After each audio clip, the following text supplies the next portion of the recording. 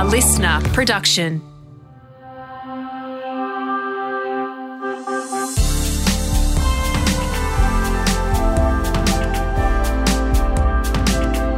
Hello, you Listen-able legends. It's Angus O'Loughlin here. I am in the studio recording this on the Monday after the closing ceremony of the Paralympic Games. Games that I watch way more of than the Olympics. Enthralled with our athletes' achievements, sitting on the edge of my couch cheering them on. What a games it was. Congratulations to all the athletes, and especially congratulations to the athletes that have featured on our podcast. Now that the Games is finished, I want to give a shout out to all of our athletes, but in particular to Kurt McGrath.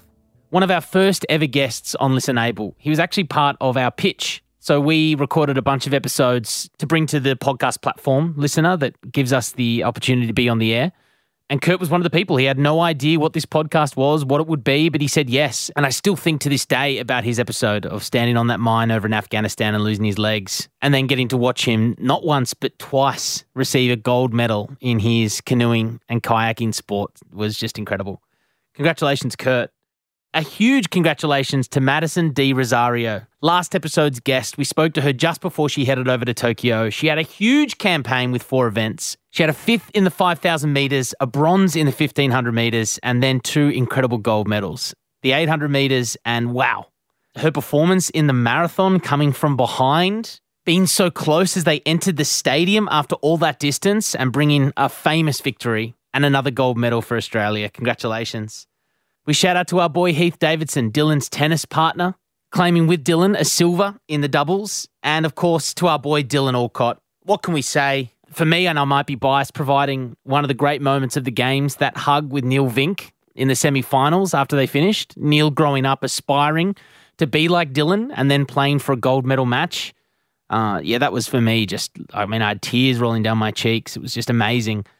And then for Dylan to go a couple of days later onto the court and to back up his efforts in Rio and win another gold was huge. The performance itself was amazing, but I'm going to play for you the post-game interview, which I think speaks volumes about Dylan not necessarily playing for himself, but for playing for his country and the bigger purpose of what he believes in.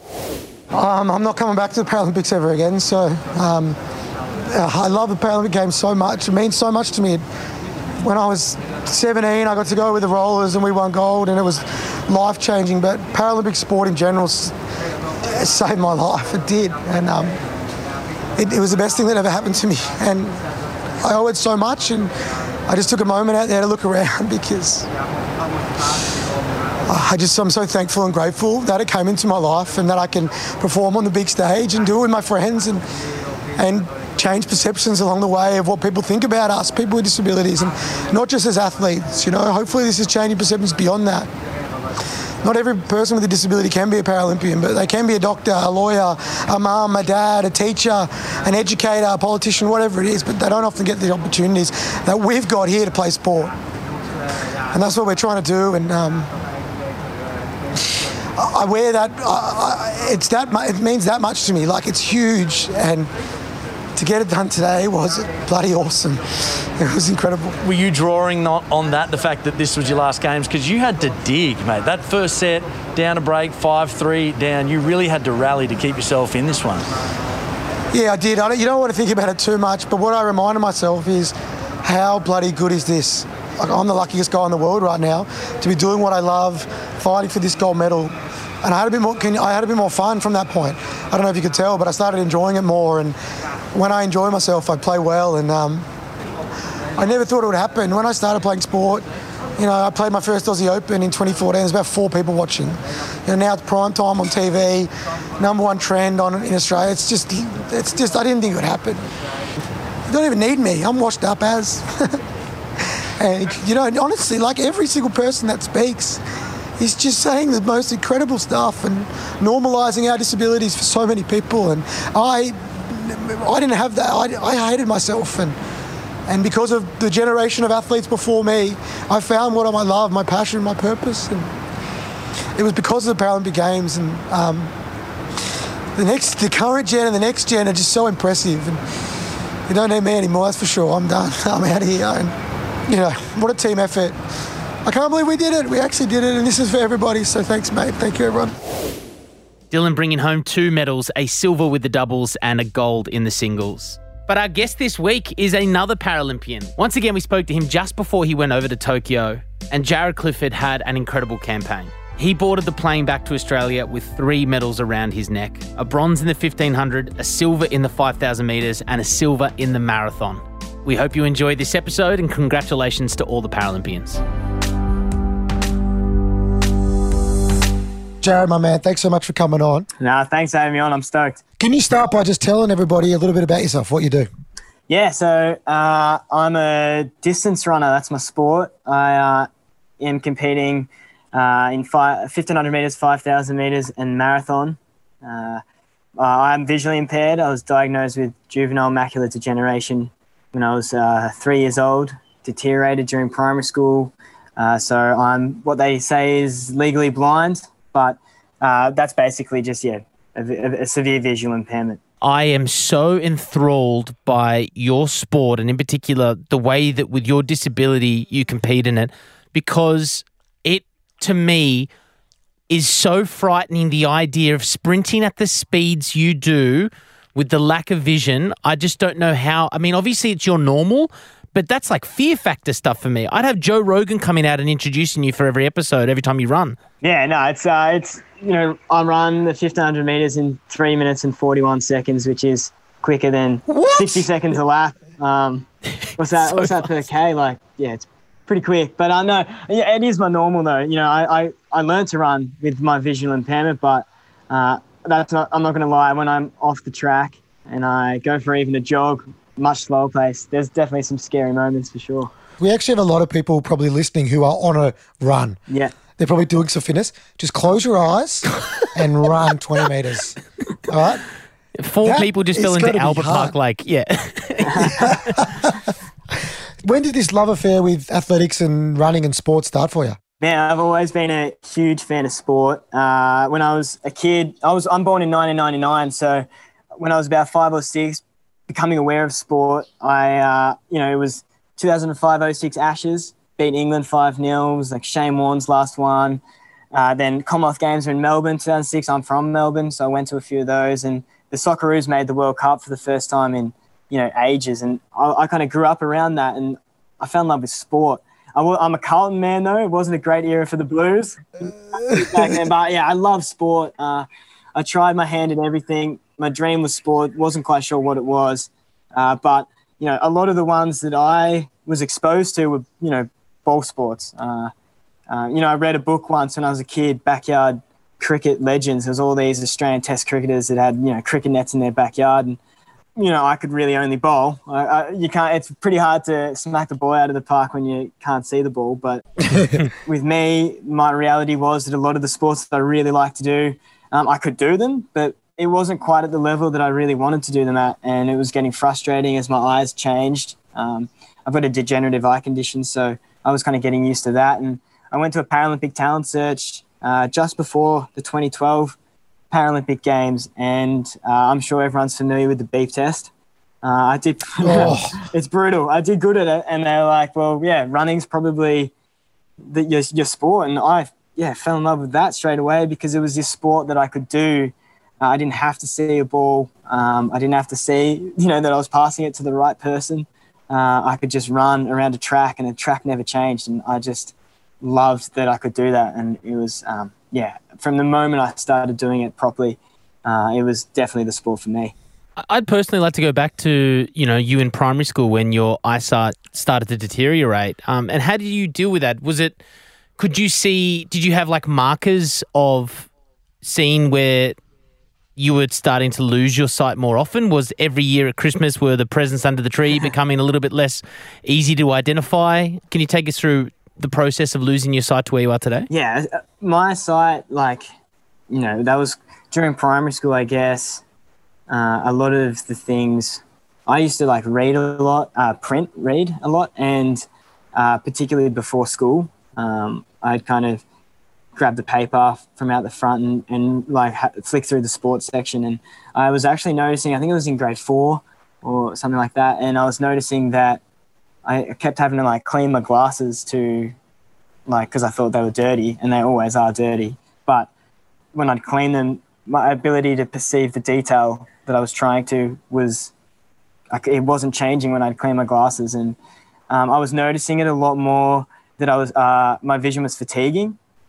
So I'd kind of get to probably halfway through school and I was just absolutely cooked and fried. And Mum was even getting me to take a day off each week every now and then, just because I couldn't get through the school week, because I wasn't quite, if I strained myself enough, I could get by, but I couldn't get by for the whole day. And it was stuff like that, little things that I was starting to notice. And for me, as it changed, it was an interesting experience, because in the classroom, I'd have to rely a lot more on aids, sitting a lot closer to the teacher. It was a weird one. I was the only kid at school for a while that had a laptop. And although that's, you can twist that to be super cool, it made me stand out. And at that stage, I really didn't like that. I didn't like the idea of being different. And my teachers' aides throughout primary school and high school have mostly all been incredible people that I'm still friends with today. But the idea of having a teacher's aide, in grade 4 and 5, to me was horrifying. And so in a lot of ways, I didn't take it so well. In a lot of other ways, I took it really well, because I never stopped playing sport. My parents threw me into sport if I wanted to do it. They never said, oh, that might be a little bit dangerous. They let me, if I wanted to, play inter-school sport cricket. And I didn't bat very much, but if I really felt like I wanted to that day, I'd be allowed to do that. There'd be if I wanted to, I could do it. Did you field when you played cricket? Yeah, I was wicket keeper, backstop, and Hang on, wait. Wicket keeper, you can't see the balls coming towards you. No, I was the backstop behind the keeper. Oh, okay. It's like get this guy out of the way. That's funny. Yeah, and that's good stuff. We had one of our earliest guests was a guy called Ben Pettingill, and he had he woke up overnight and was blind while he was in, I think, the beginnings of high school, and he went back to school within a week. And as he put it, he was in denial. What was your mindset as you saw these slow degenerative eyesight condition worsen? Yeah, I've met Ben, and he's an incredible person. It's funny. There's this definition or terminology where you become legally blind. My vision had been like this for such a long time, but then you go do the test and you get the official terminology, and I don't know. I just remember vividly it being like a really somber thing in terms of the people doing the test and the people thinking, trying to respond to what they thought my reaction would be. And I remember, I think a psychologist, well-meaning, came in and basically started the conversation with, sorry for what has happened to you. And I'd been, I was 10 or something, and I hadn't woken up that morning with anything different. So that pissed me off a little bit. And yeah, I don't know. It's just something how did I respond at the time? I didn't stop doing anything if I wanted to keep doing it. So are your eyes getting worse still, or do they reach a point where they have plateaued? Yeah. So I've got juvenile macular degeneration, which is different to age-related macular degeneration. But I think, it will most likely deteriorate, but it could be for a long, long time.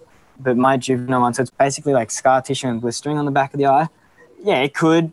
You kind of just got to, you got to be ready for it, I guess, if it happens. But yeah, I wouldn't be too phased, I don't think. Do you ever wake up in the morning and go, oh no, I'm a little bit more blind, and then go, oh, actually, just hungover? Yeah, or something like that. It's definitely happened before. I thought it would. Yeah. That's good. We obviously have you on, we'd have you on regardless because of your story, but as you and Dylan both prepare in the next week, 7 days, to head over to Tokyo for the Paralympics. It's not your first Paralympics. You were in Rio. You came 7th in the men's 1500, T13, and the 5,000 as well. But you're going into a different classification for these games. So how does that work? And it will be it's the same classification. For visually impaired athletes, there's T11, 12 and 13. T11's for totally blind, and then 12 and 13 for visually impaired. I'm a T12 athlete. I'm in the middle. I have the choice to run with guides, but then for distance running, because we don't have lanes, 12 and 13 is combined. So it actually will come up as T13, but it combines both of the classifications. You competed in able-bodied world championships for the under-20s, in 2018. Yeah. So have you got a guide for that then, or are you running free for that? Yeah, for so that? that's the thing. So 1,500 meters, which is what I competed then, I've never used a guide. Because on the track, navigationally, I'm not too bad. Like I can do it. It's more when I use a guide on the track, which I have done in the past for 5,000 meters, it's to give me like the information I can't see. So what position I'm coming, so how many laps to go. It's hard to count to 12 when you're cooked. Like, you know, which athlete's in front. Like if it's the Kenyan out in front, Might need to go a worth bit earlier. reacting to. If it's someone I'm not so nervous about, I might just let him run out in front a bit. So that stuff, it's more for information.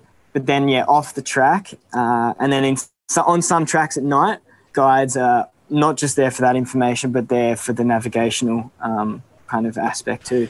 How does a guide work? Talk us through the rules, how you guys are connected, like who it is, like what's the vibe there? So they've actually brought in new rules recently where the tether length, which is what I hold and the guide holds, has to be 30 centimeters, but most of that is taken up by the loops that we hold. So we're pretty much connected by our hands. We get a little bit longer for like a marathon. It's 50 centimeters, which is good, but we have to run in sync. My guides throughout my career, Tim Logan, who's my best mate, I've run with him for almost a decade now. He's one of them. Philo Saunders, my coach, he was a guide with me in Dubai. But we've actually recently had to make the decision that for the 5K, I'm going to have to try and wing it and run like it's solo, just because my guides aren't quite there. Too slow. Tell it, say it. I can't say that. You say it. They're too slow. They got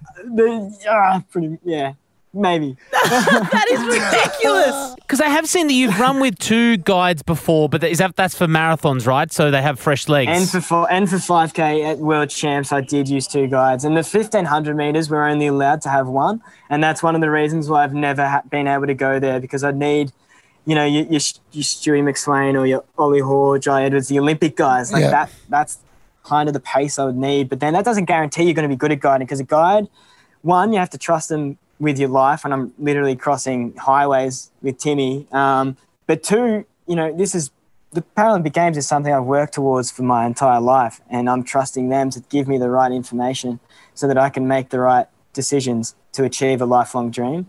And they have to communicate effectively under pressure, et cetera, et cetera. So it's a really important job. Have you ever lost a race because your guide cracked and they got heavy legs? Nah, and there was one training one we did. It didn't matter too much, where one of the guides didn't quite make it to the changeover point with the other one. I had to run 150 meters by myself. That was classic. I love it. You're just putting your guides into pain. Yeah. I love it. It was a pretty funny one. But so my guides in the marathon for Tokyo, I've Tim Logan, best mate, and Vincent Donahue, a training partner. So I recently watched in the Olympics, we had our decathlon bronze medalist, whose name I forget now, but he had his other Australian teammate who made the finals, who realised he wasn't going to medal, basically chasing him down the straight, screaming supportive abuse at him. Is there any of that going on? Along with the Kenyans, 4 lengths ahead, we're on our 7th lap. Is there a bit of, get bloody going, it's the Paralympics, come on, Jaryd? I've had a few races where, particularly Timmy, he's gone to me, there's a runner in front of me that I probably should be beating. And he'll go, mate, like, you're not going to lose to this guy, are you? And like, that's, that gets you going, because he's like basically mocking you while you're in quite a bit of pain. But I remember World Champs, 500 meters to go. Timmy said, this is what you've effing been working towards for ages, and that stuff just like pumps you up. Yeah, it's good. It's a couple of swear words, couple of actually productive sentences. It's pretty good. And I feel like we brushed over, Jaryd, the fact that Dylan did mention that you ran in 2018 in an able-bodied under-20 World Championship. Can you take us through why you decided to run there? Obviously, your skill set was enough, but is it different running against able-bodied athletes compared to people who are in that T11, 12 and 13 categories you're used to? Yeah, sometimes it's easier, to be honest, because if you think about it, running in a pack with people that can't see very well is actually like super dangerous. Like the able-bodied runners can actually see you and not run into you. It was a crazy, crazy thing. Like I qualified pretty clutch. I won the national title, didn't have a qualifier. And then they just like they had this race that was happening the next day, last day of the qualifying period, and I got the time. And I was like, well, in 2018, like Commonwealth Games for me isn't really an option. There's no event for me. So I didn't have any championship that year to work towards, and suddenly this one popped up, and I kind of thought I may as well have a go. It's definitely getting thrown in the deep end. You know, the international guys, a lot of runners in Australia, although I assure them not to do this, I think they actually might give me a wider berth on the track, just because they're wary of obviously what I can and can't see. But then obviously the Moroccan guy in my heat, he doesn't know anything about me. So he's like, I think he gave me a good old kidney punch early on. So yeah, it's a different thing. But yeah, in terms of like racing them in a pack, it's actually, if you watch the Rio 1500 I was in, people are taking tumbles like heaps. I nearly went down a couple of times, and it's sometimes easier to just get out in front and stay clear. Everyone's been glued to the Olympics. It's been awesome. I'm watching Peter Bowl, McSwaney, everyone running. There is some proper punch-ons in like elbows, like pushing out of the way. How does that operate when you're all running with guides as well? Is there a bit of argy-bargy for position even with the guides? Yeah, it's an interesting one. I know I was like, man, like I feel like guides don't get much leeway to give a shove back if they caught one. But I know Timmy clipped a guy in the World Champs in 2019. He was stressing about that. I think if you're in a guide team, people steer clear of you because you just like you move as one athlete basically, and like so then you just take up the space, and it's tactically it's not a bad thing to have, to be honest. Like if you take the lead with a lap to go, like people are gonna have to go pretty wide to go around you. So what about if? Well, I'm just going to be up front. So when there are people with... Oh, actually, let me ask you this question first, so I'm right. You keep saying vision impaired. I've got told not to say vision impaired. I got told to say blind or low vision. Where do you sit on that? I usually refer to it as blinky, which I actually don't know. Yeah. That's what I was going to say. So I was going to double down and say, but you actually say blinky, which talk to me why you say blinky. Can I say blinky? Can Angus say blinky? What's the deal? I'm not sure. Like personally, I don't mind. Like I Russell Short, legend Paralympic athlete, eight or so Paralympic games, a couple of medals. Yeah, that's how he said it to me when I was a kid. And I don't know, I just kind of like it. I think it's a cool name. I don't see why it would be bad. I'm not. Yeah. What about us? Well, can we say it? I'm happy for you to say it. I can't speak for other people. I don't know what their opinions would be, but I know for me personally, like when I chuck it on my Instagram and Twitter, like I reckon it's a cool name, like a nickname. I don't know. It breaks down sort of a social barrier for people who are able-bodied to realise that you have this kind of banter. Blinky's funny. It makes you a little bit more accessible, especially me as an able-bodied guy. We speak about this often in the podcast. I feel like I walk on eggshells when referring to people's disabilities a lot of the time because people like to be disability forward. They like to be person first. We have messages of people when we pulled up someone saying they're low vision. Someone said, can you please just say they're blind? Being low vision means that they're not accepting of their disability. I'm like, well, this person didn't want to be that.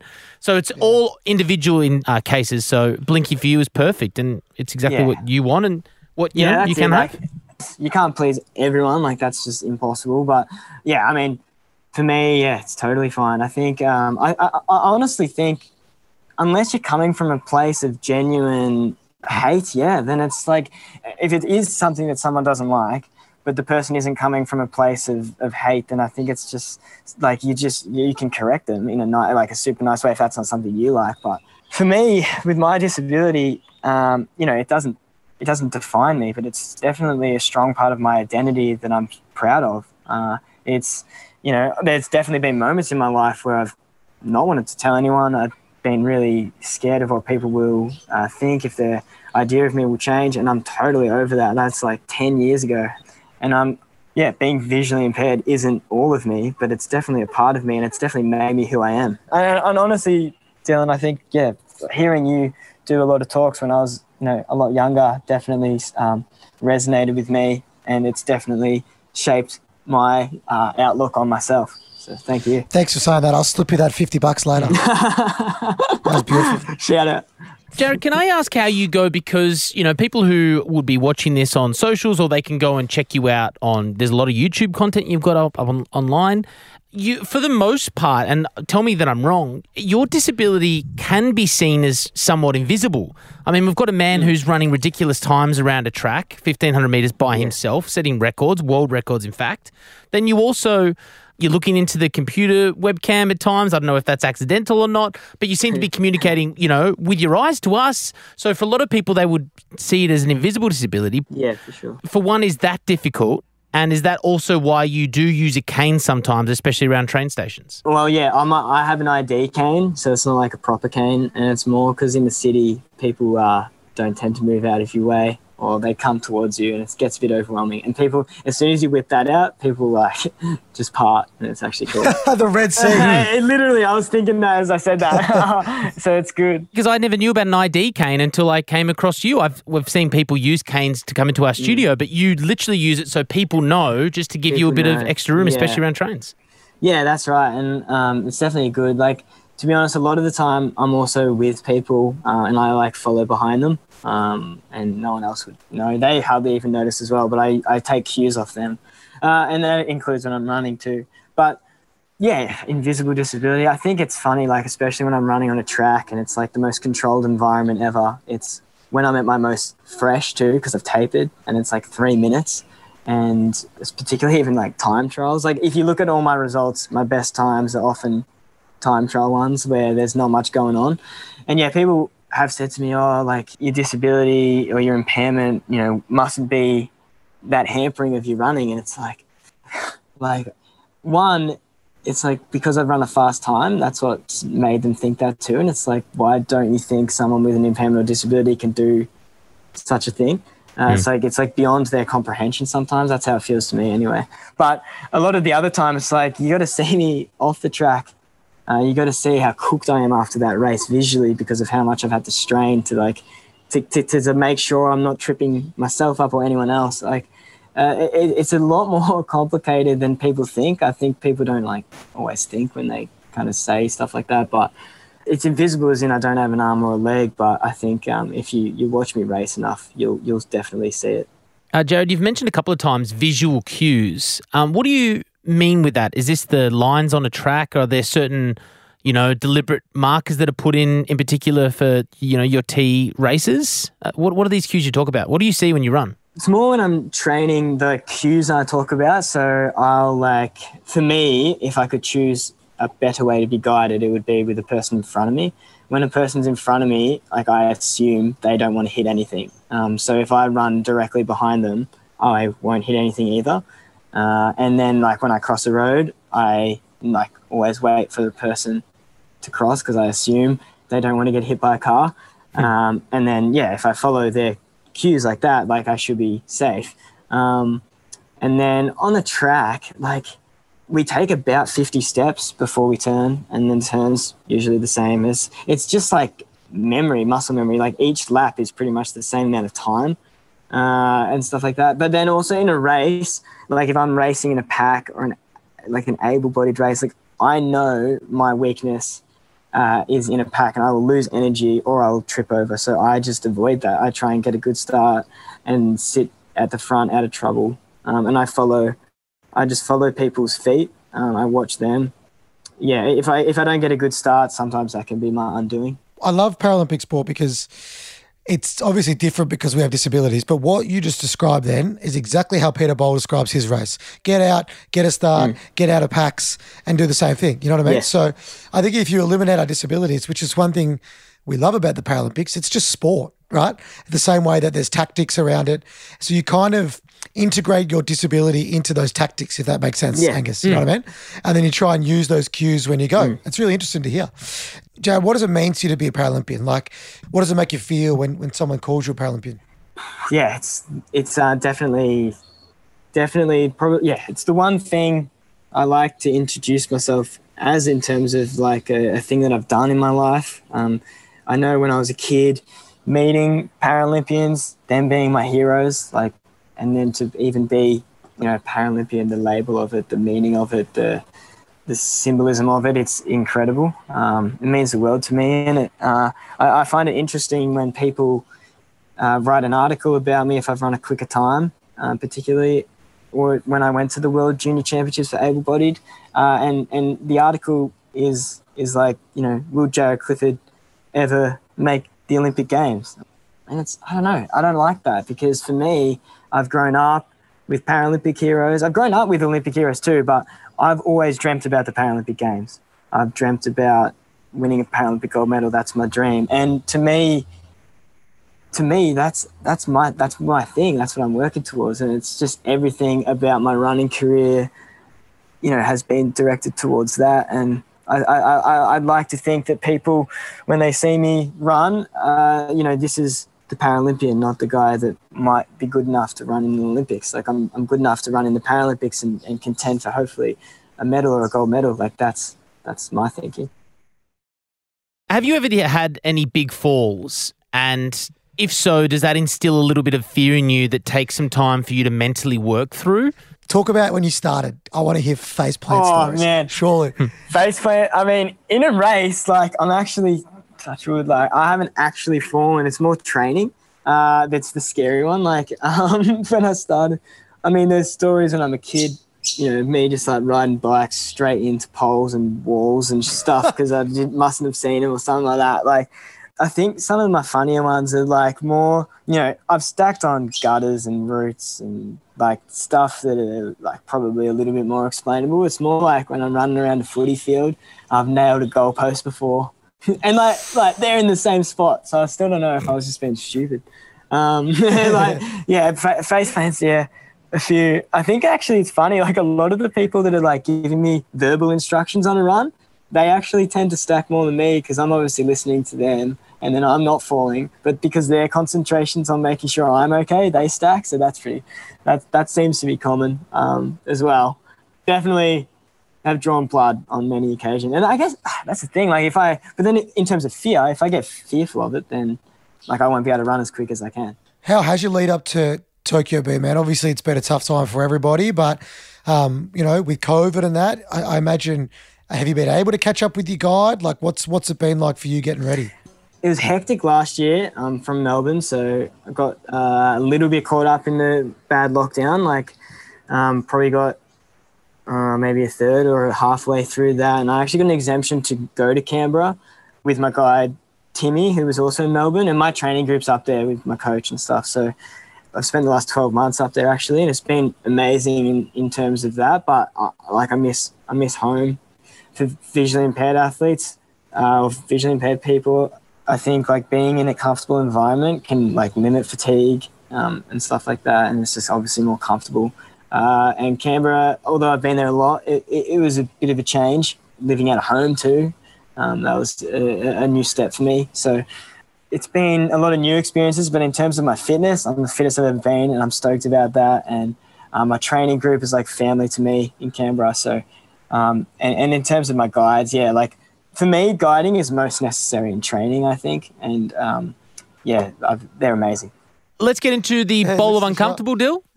So the bowl of uncomfortable is a question where people send us questions that they wouldn't feel comfortable asking you to your face. We told people that we're going to have, yourself, Jaryd Clifford, on the podcast, and someone sent through a question anonymously, and here it is. Yeah. Do you believe anyone has ever lied about their disability to be put into a different category amongst people with higher level needs? I'm pretty sure Sydney 2000, wasn't there like a big scandal?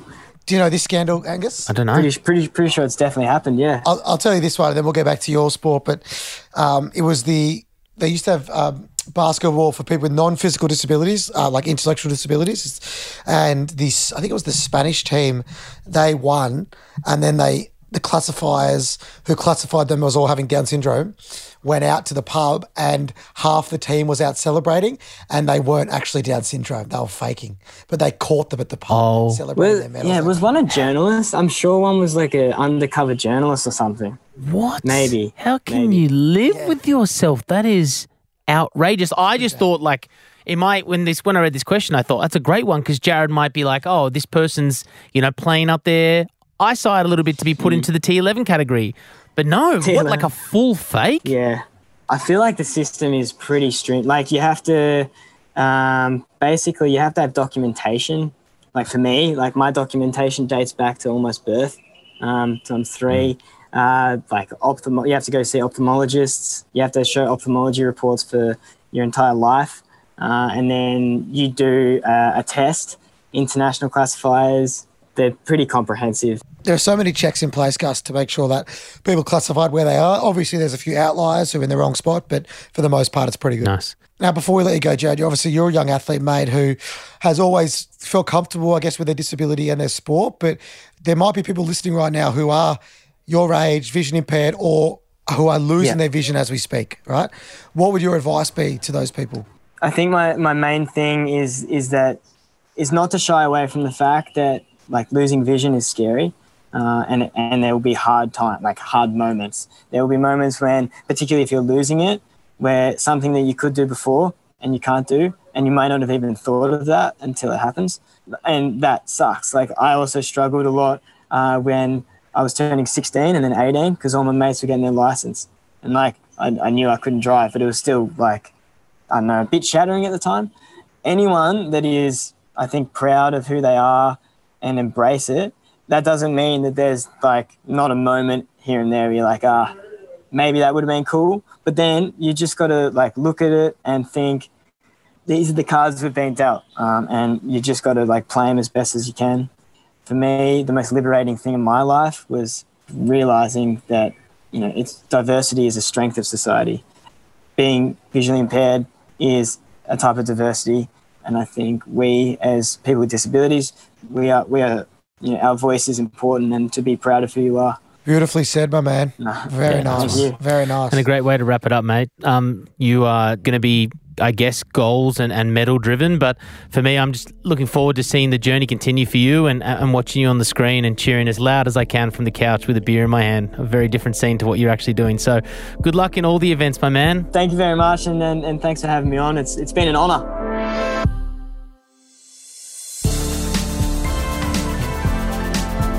Big thank you to Jaryd, and good luck to you, Dill. I mean, these episodes have been released. We're recording this before you compete, so fingers crossed we've got some good results on our tellies. Of course, people can follow you on Instagram as well to get some behind-the-scenes action. But you're nervous? How you feeling a couple of weeks before heading out? Oh, I'm excited to get there. Hopefully, when you listen to this, I haven't lost first round. That would suck. But I'm more excited, mate. I'm just like the Olympians. I think grateful and appreciative that we're getting the opportunity to go, because we talked about this, for the last 2 years, brother. I didn't think it was going to get up. So to now have that opportunity and to get over there safely and healthily and get the opportunity to compete, excited, man. I just want to get there and have a crack and hopefully make you proud, our Listen-Able audience proud, everybody that has supported my journey. It's time to get it on. We do return to a fortnightly release, and the next episode of Listen-Able is an absolute ripper. My name is Nathan Borg, and I'm an Australian actor, and I have a disability. What's your disability? I am hard of hearing, or you can say I'm deaf. Cool. Now, we'll get into your disability and stuff soon. But you said you're an actor. What are you acting on at the moment? I'm on Neighbours. He's on Neighbours, baby! Now, Nathan, get it out of the way. Yes, do you want me to say the longest running soap opera in Australia. Really? Yes, it is. Can we just get a quick poll? No, don't take this away from me, bro. So, Nathan. Yes. There's no bigger fan of Dylan Alcott than himself. He constantly likes to remind me, put your hand up if you've got over 100,000 Instagram followers. Put your hand up if you've spoken to the Royals. But for the first time, I can finally say this. Put your hand up if you've been on Neighbours. Oh, my God, you've been on Neighbours as well? You haven't been on Neighbours? Yeah, I have. What? I've been on Neighbours. Oh, Really? for sake! Yeah, I have. That's it. I told Liam. That was my moment! You've been on Neighbours? Yeah. I taught Liam Hemsworth how to play wheelchair basketball. Oh, and it's a better story than me hanging out with Stingray. Oh, God damn it! Thanks, everybody. See where we get back. I love you.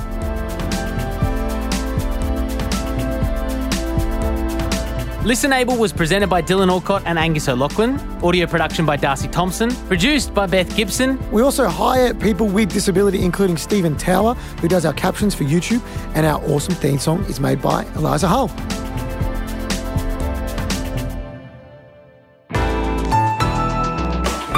Listener.